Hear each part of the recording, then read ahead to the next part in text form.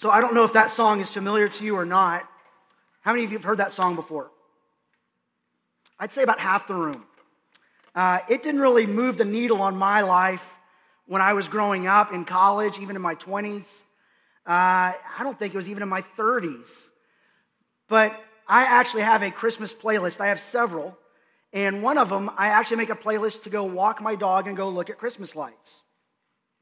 I know, my dog loves Christmas lights.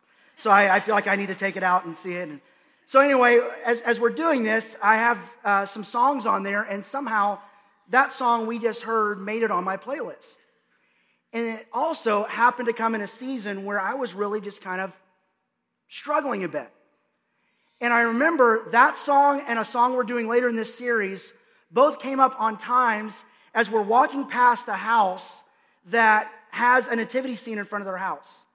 And ever since then, I've loved finding the houses on the route that have the nativity scenes, because to remind me that's what this season is about. And I remember listening to the words of that song, and for the first time really listening to the words of that song and thinking, wow, there's something going on in this song that's significant. And I don't know if you know much about it. It was actually written by a guy named Henry Wadsworth Longfellow, who was a poet. That's him. It was not a song originally. It was a poem that was later set to music. And Henry Wadsworth Longfellow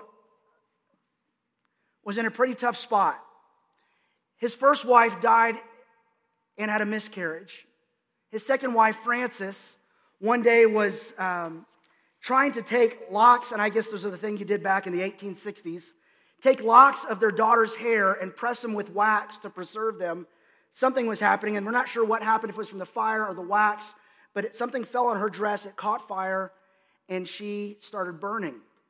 He heard her screams, rushed in from the next room, and threw himself on her to try and put out the flames. He ended up getting severely burned, and that's why the picture to the right there, he has this long white beard the rest of his life, because he's burned his face and hands, and he can no longer shave. Burns were so severe, he couldn't even go to his wife's funeral.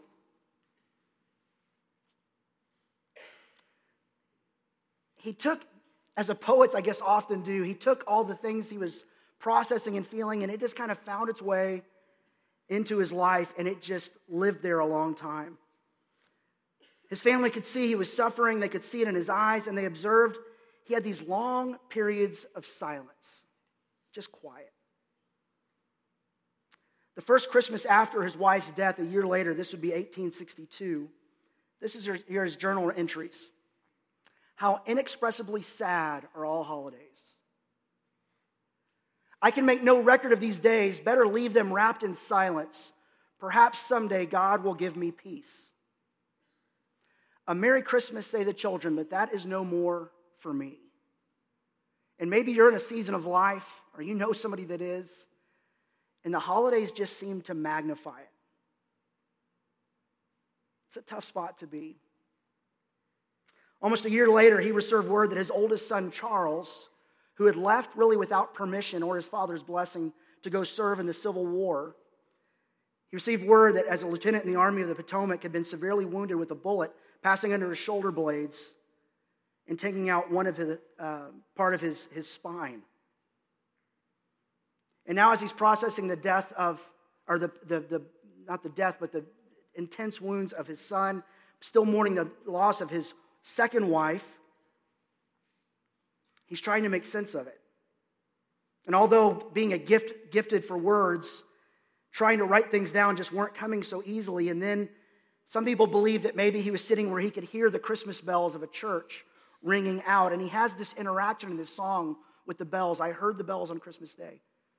And he's trying to make sense of this lack of peace, this intense pain in his life with these Christmas songs.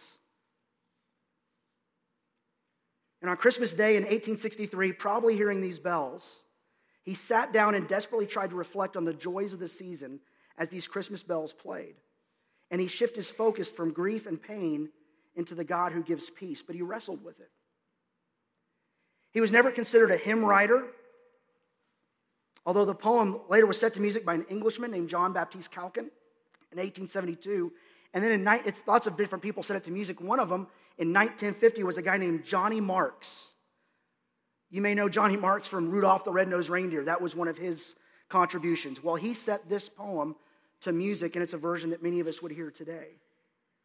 And the first verse of the poem and the song goes, I heard the bells on Christmas Day, their old familiar carols play. And what we're going to do in this series is there's a lot of times where things that are very familiar, that's dangerous. We can lose the significance. And as he was hearing these familiar songs of Christmas play out, there was something more happening behind the music. There was something going on behind his pain even that God was doing in his life.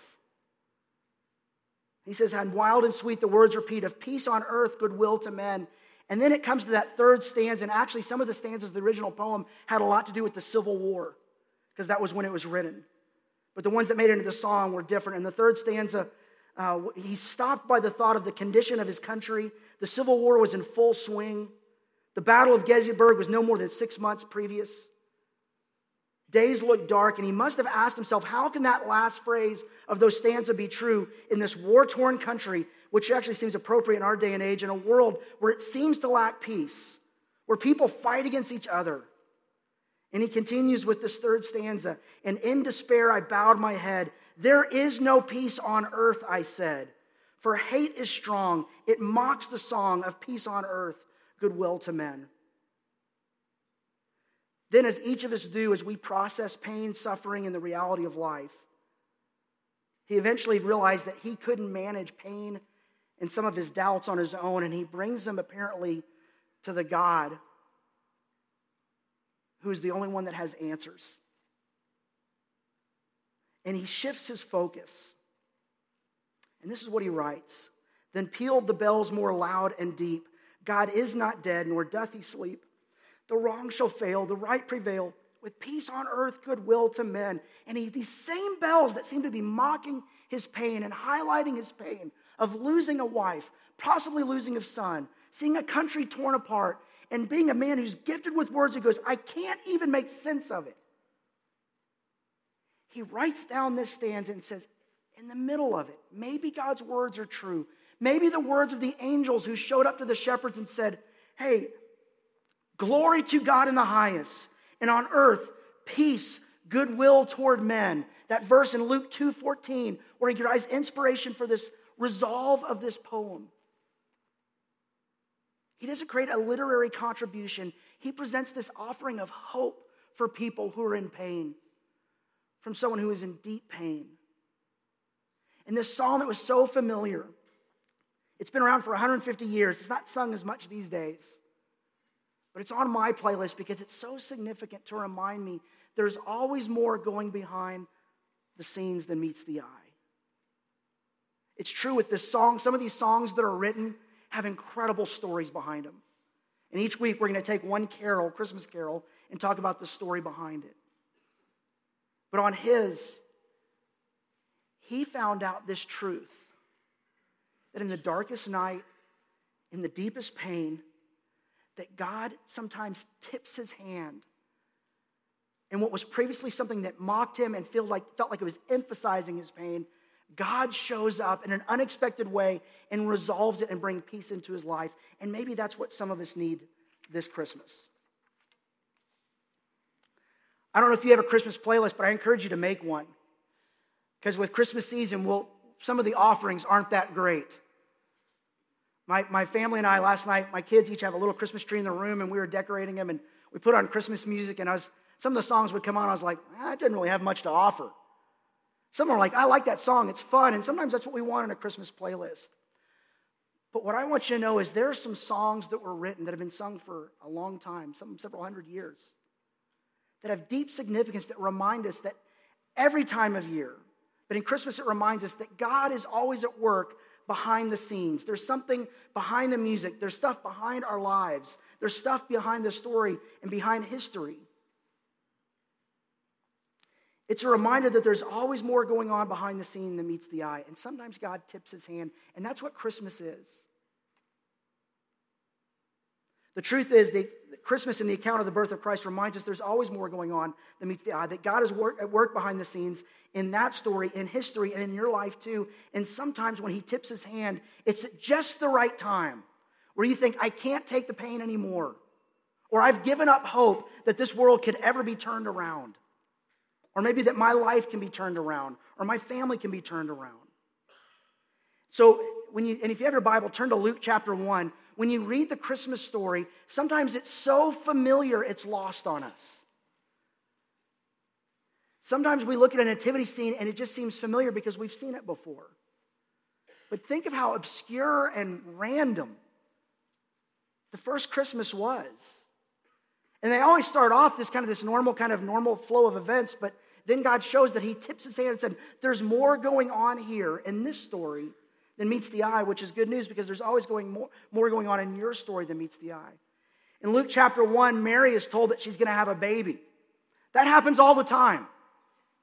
She wasn't expecting it though. There were certain things that need to take place for her to have a baby, and they had not taken place. And God said, there's more going on here that meets the eye. And she was like, well, there's got to be, because I'm not going to be able to explain this to my parents.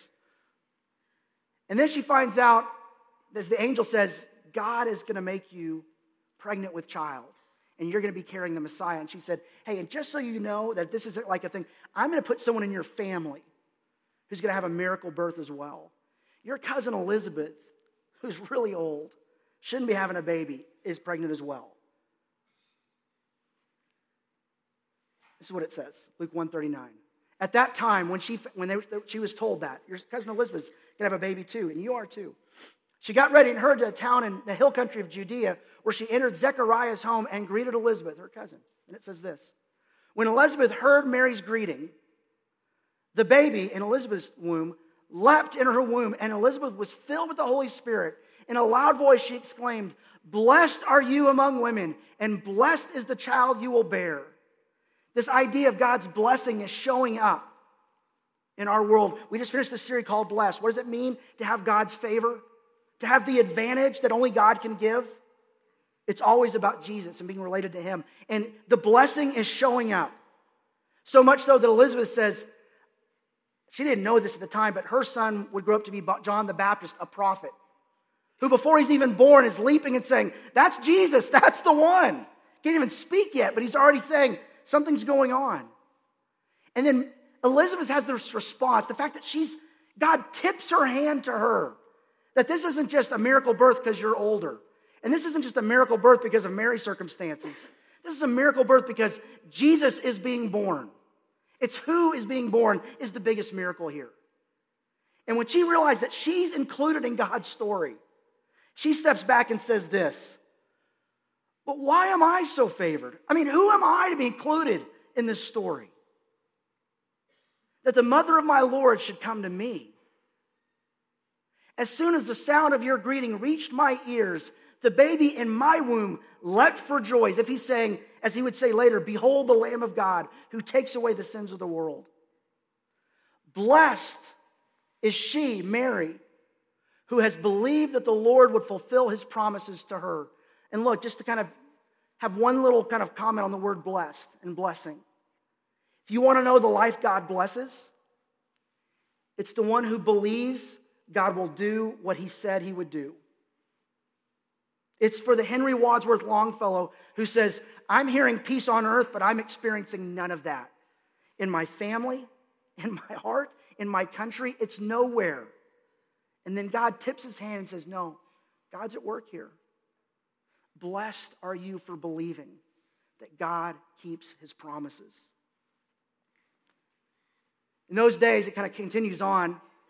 Caesar Augustus issued a decree that the census should be taken of the entire Roman world. This was the first census that took place since Quirinius was governor of Syria. And everyone went to their own town to register. It just seems like a normal thing.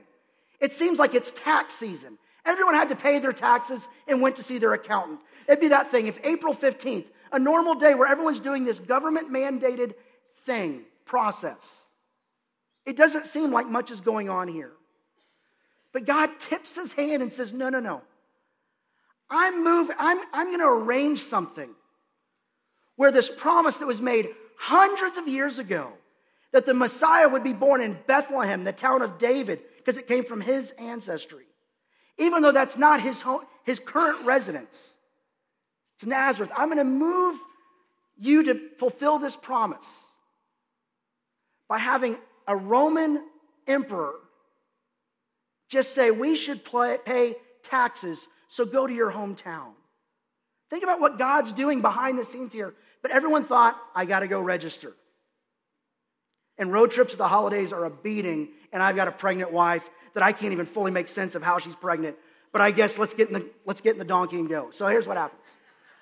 So Joseph also went up to the town of from the town of Nazareth in Galilee to Judea, to Bethlehem, the town of David, because he belonged to the house and line of David. That's God fulfilling a promise hundreds of years earlier, where the Messiah would come from.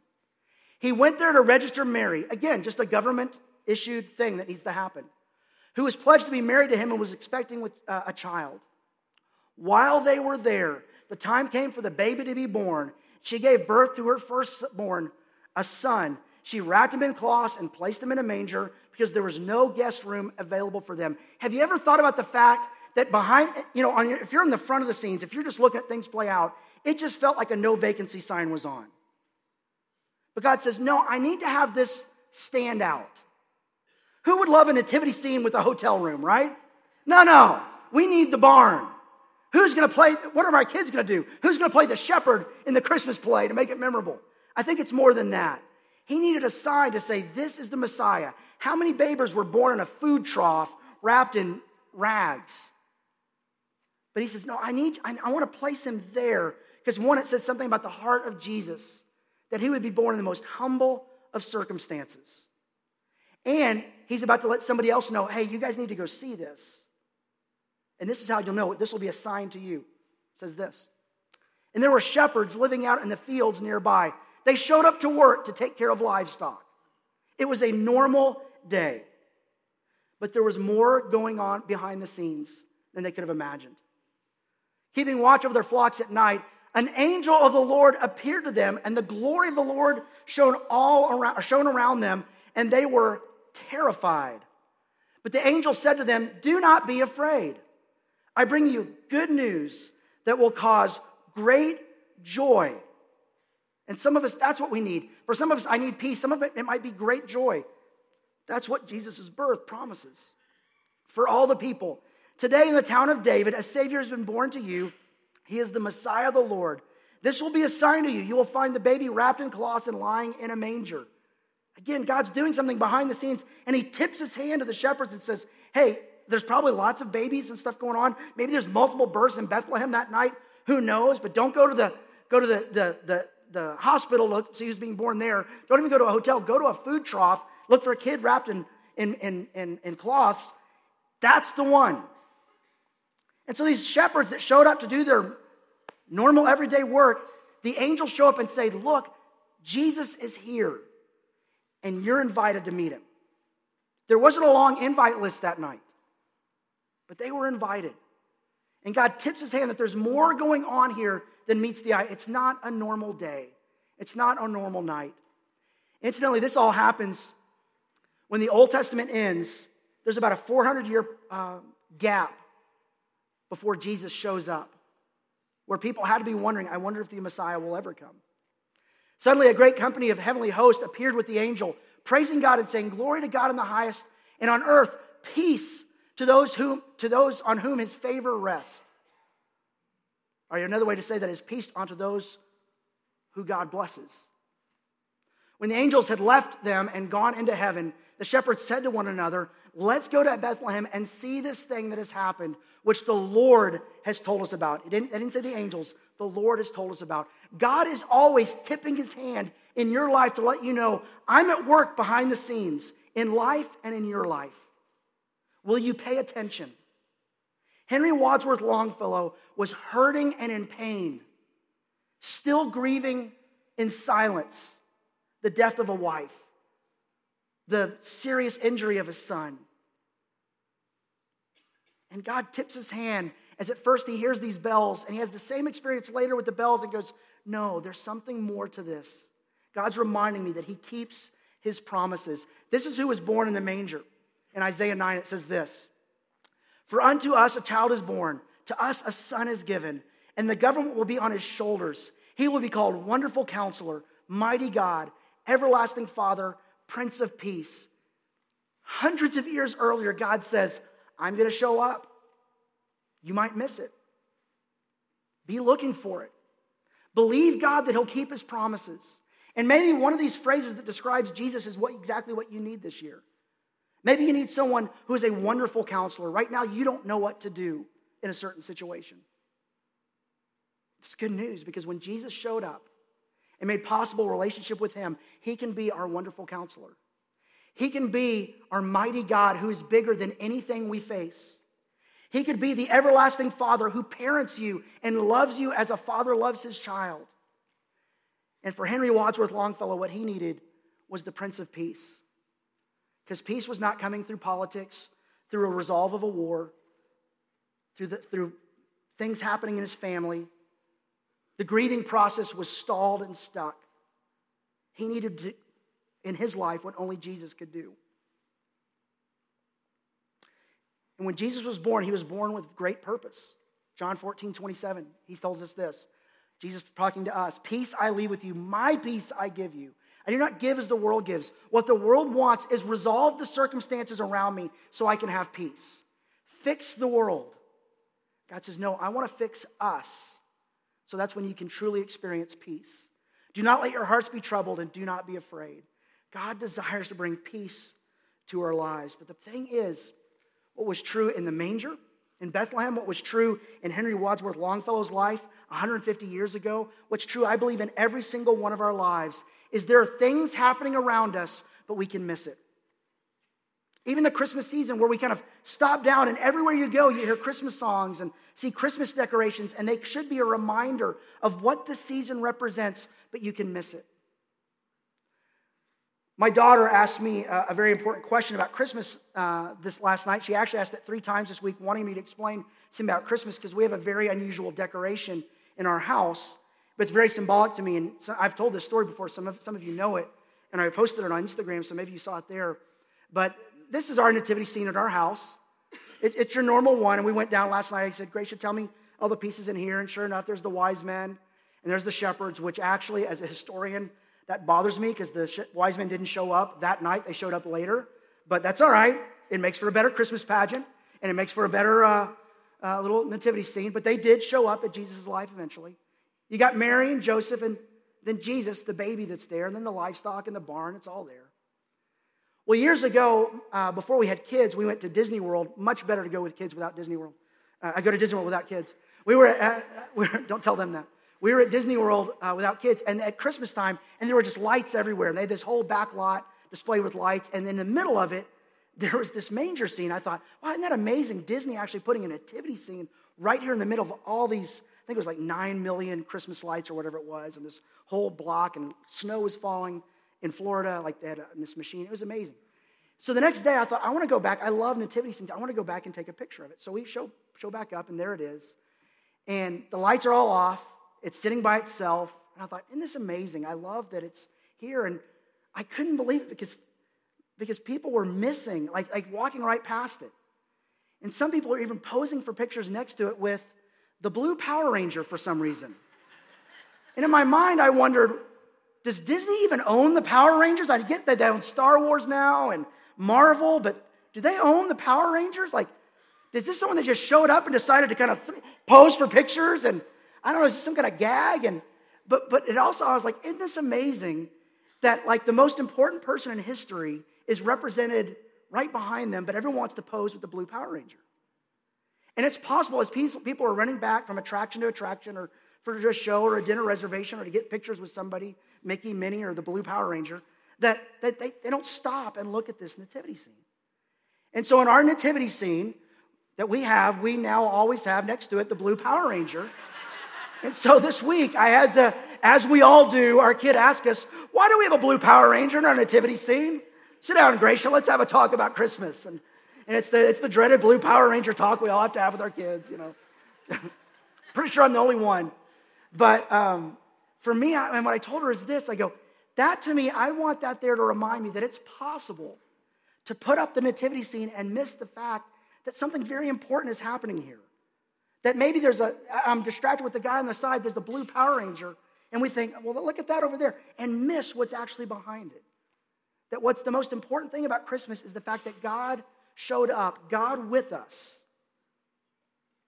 And I said, don't miss the manger because of a blue Power Ranger standing there. Because the truth is, you can miss it. How many people in Bethlehem that night missed it? The shepherds could have missed it. They could have thought, the angels could have left and they thought, what was that? That was weird. Do we tell our supervisor? What do we say about this? And if we tell anybody, they won't believe us. But instead they said, let's go see what the Lord has showed us. And they went and they investigated and they saw it. See, the danger of Christmas is going on autopilot. It can happen anytime. We have a nature of going into autopilot. Have you ever been reading something and maybe you're reading a book and all of a sudden you flip the page again and you go, I have no idea what I read the last 3 pages. Anyone ever done that? Yeah, it happens. Ever been driving, and it happens a lot in West Texas, you're driving and all of a sudden you go, whoa, what's happened for the last 5 minutes? Anyone ever done that? Yeah. Ever been in church and someone's talking and you're like, I don't know anything that's happened for the last 10 minutes. Anyone ever do that? I'm just saying, okay. I'm on you. All right. We have the ability to go into autopilot. Our mind just kind of shuts down and we go through the motions. That's dangerous anytime. You do that when you're reading, you could fail a test. You do it when you're driving, you could have a wreck. You do it in church, you could be called out and embarrassed by the pastor. Just saying. There's lots of things that can happen. Beware of autopilot. Because of what? Not just what Christmas is about, but because of what Jesus is about. Don't miss it. Don't miss what God might be doing behind the scenes where he tips his hand and says, I'm at work here. I have something here for you. I have something that will cause great joy, that can bring peace, that can bring purpose, can bring healing to your life. And what we want to challenge you to do in this series is this. Don't let anything keep you from engaging the God who engaged with us in the manger and engages with us every single day. Don't let your busyness, don't let your routine, don't let familiarity with what's going on around you, don't let pain, don't let fear, don't let anything keep you from engaging with a God who is engaging with you. Here's the challenge we have for you this Christmas.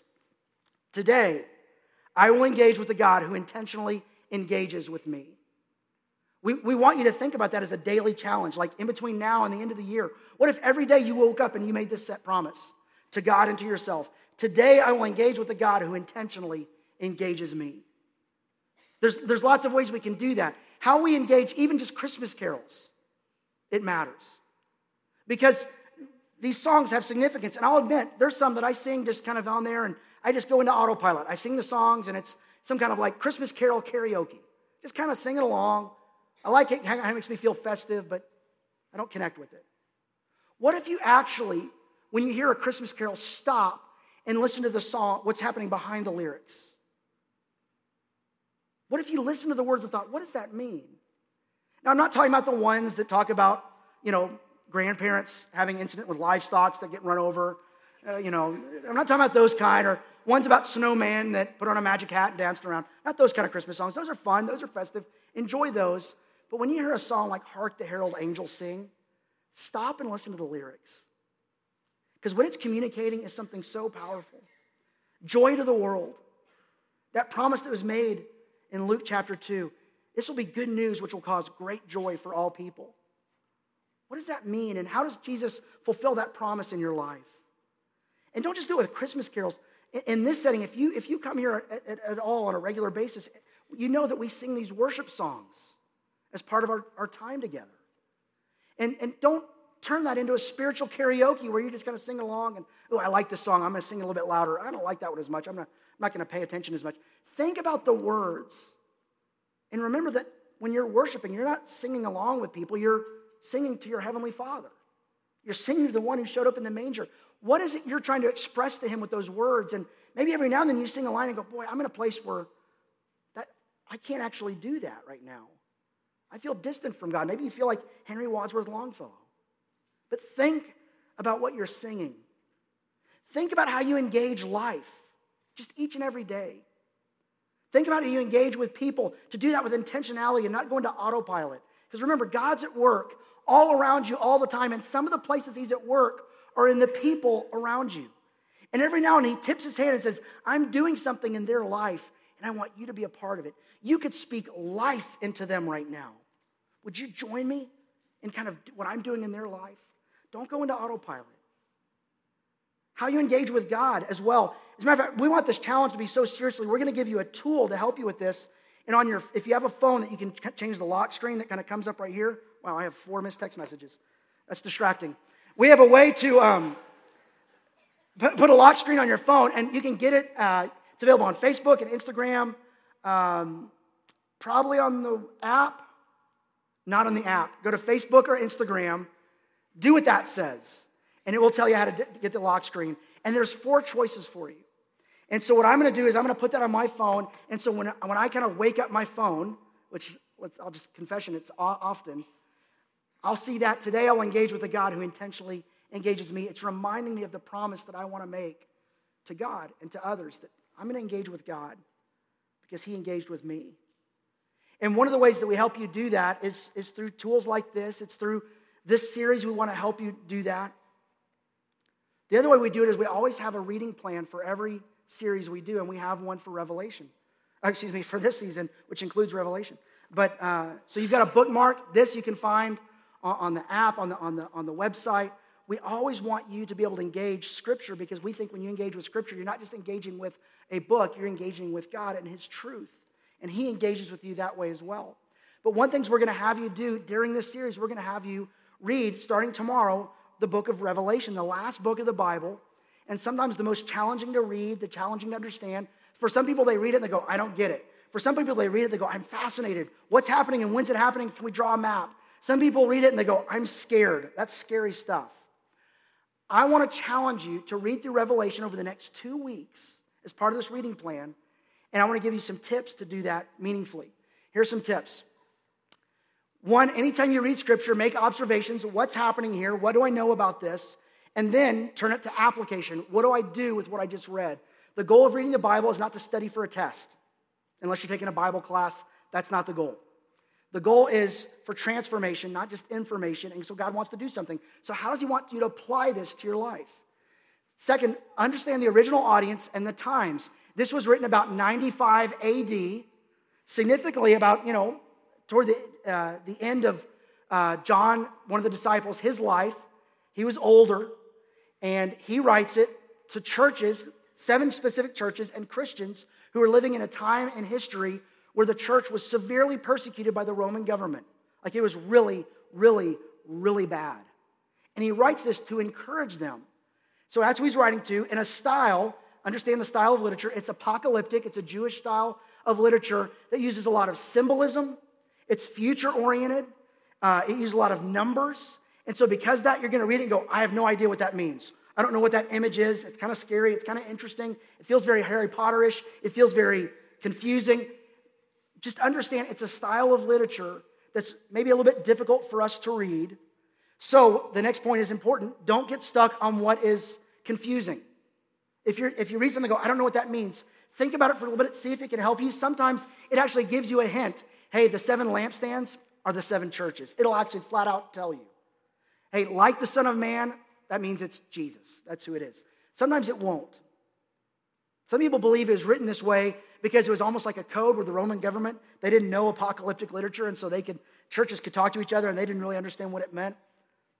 It's just a style of literature that can be confusing. Don't get stuck there. And because of that, think big picture, not timeline. If you're reading something, like you're walking along reading in Revelation, you feel like you pick something up and go, I have no idea what this image is. Fine, set it back down, and instead of looking at it on the ground level, view it as like a 35,000-foot big picture view. What is the big picture God is telling me? Because the Bible is 66 books written in 2 parts that's telling one story. The story of God and his love for us. And Revelation is the end where he says everything else is from this in Revelation is about here's what's going to take place soon.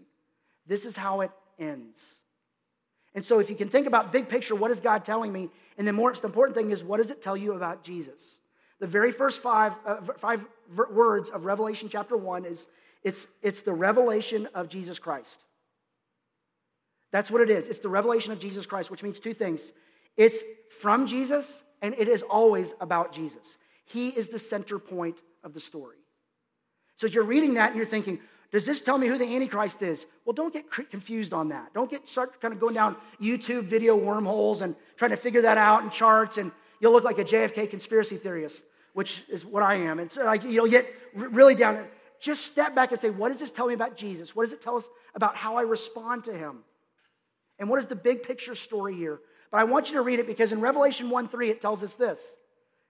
Blessed is the one who reads aloud the words of this prophecy, and blessed are those who hear it, not understand it, who hear it and take to heart what is written in it, because the time is near. There are some things that you're going to know God wants you to do. There are times it says, have courage. So follow God with faithfulness and courage. Figure out what he's asking you to do, take it to heart, but understand the big picture is Jesus is who he says he is, and there are promises left that he has not fulfilled yet, but he says, I will keep my promises. And in the end, the last 2 or 3 chapters, he gives an image, a picture of what his ideal life is for us. And it's a place with no more pain, no more tears, no more suffering, where the bells that rang out that Henry Wadsworth Longfellow heard those and thought, man, it feels like God is dead. He's not dead. He is alive. And you one day will truly be alive as well. And all this will make sense. And you will be home. And so I want to challenge you to read through Revelation as we do that together. Because here's the promise that Jesus makes to us in Luke chapter 2. The angel said to them, and he says it to you as well, do not be afraid. I bring you good news that will cause great joy for all the people. Today in the town of David, a Savior has been born to you. He's the Messiah, the Lord. And then suddenly a great company of heavenly hosts appeared with the angel, praising God and saying, glory to God in the highest heaven. And on earth, here, peace to those on whom his favor rests. God is crazy about you. His love for you was expressed in a manger, and it was expressed on a cross, and his identity was revealed in an empty tomb, that the symbols of our faith, a manger, a cross, and an empty tomb, make possible what he talks about in Revelation, that one day we will be home, and we will be a child of God at home with our Heavenly Father in a place with no more tears, no more pain, no more suffering, in a place where life is fully lived and expressed to the fullest. Christmas is a season. We're going to celebrate that. Next couple of weeks, we're going to look at some Christmas carols and the story behind the song and the idea that there's always more behind the story than meets the eye. And Christmas Eve, we're going to do the same thing. It's a Sunday morning, 3 services. You actually have an opportunity to help us figure out what Christmas carols we will sing that day. So what we want to know is, what Christmas carol do you want to sing at Live Oak's Christmas Eve service? You can vote. Christmas carol. No things about reindeer running over grandparents. No Frosty. No 12 Days of Christmas. You get the idea. Something that helps us understand the truth of God with us. We'll just say that, but I know some of you, and we're going to get what we're going to get. But here's how you can vote. Find the song poll here on the Live Oak app and on our Facebook page. You have a chance to hit a link, submit a song, and whatever gets the most votes, it'll show up on Christmas Eve. You're going to help us plan that service. And that service is designed to be reflective for the whole family from ages, what age? Kindergarten up. There'll be preschool programming that day, but kindergarten and up will be here. It'll be a 45-minute service with candlelight, and it'll be a meaningful way to kick off our Christmas Eve day. Sound good? Let's stand for closing prayer. That was enthusiastic. I like that. Make sure you vote, and please write down that phrase, today I will engage with the God who intentionally engages at me. And figure out, what does that look like for you the rest of the day to engage with him? What does it look like tomorrow? I hope it includes reading Revelation chapter 1. I hope it involves how you interact with people, how you pray, how you're mindful of him behind the day, asking God, how are you engaging me right now? And how are you at work around me? Heavenly Father, thanks that there's always more to the story, because some of our stories right now are in a tough spot. We can relate to Henry Wadsworth Longfellow in a place of pain and in need of peace. We can relate to to maybe be in a place of just, I can't make sense of it. For some of us, we're in a good place in life, and sometimes that's even harder to engage with you because life's going well. We don't feel like we need you as much. But God, wherever we are, at a high or a low or anywhere in between, God, I pray we would engage with you, the God who engaged with us at the manger, who is engaged with us before creation. God, we are grateful that you've done everything necessary to communicate who you are, how much you love us, and to make possible a relationship with you. So this week and each day, we want to engage with you, the God who intentionally engages with us. It's in Jesus' name I pray. Amen. Thanks for being here.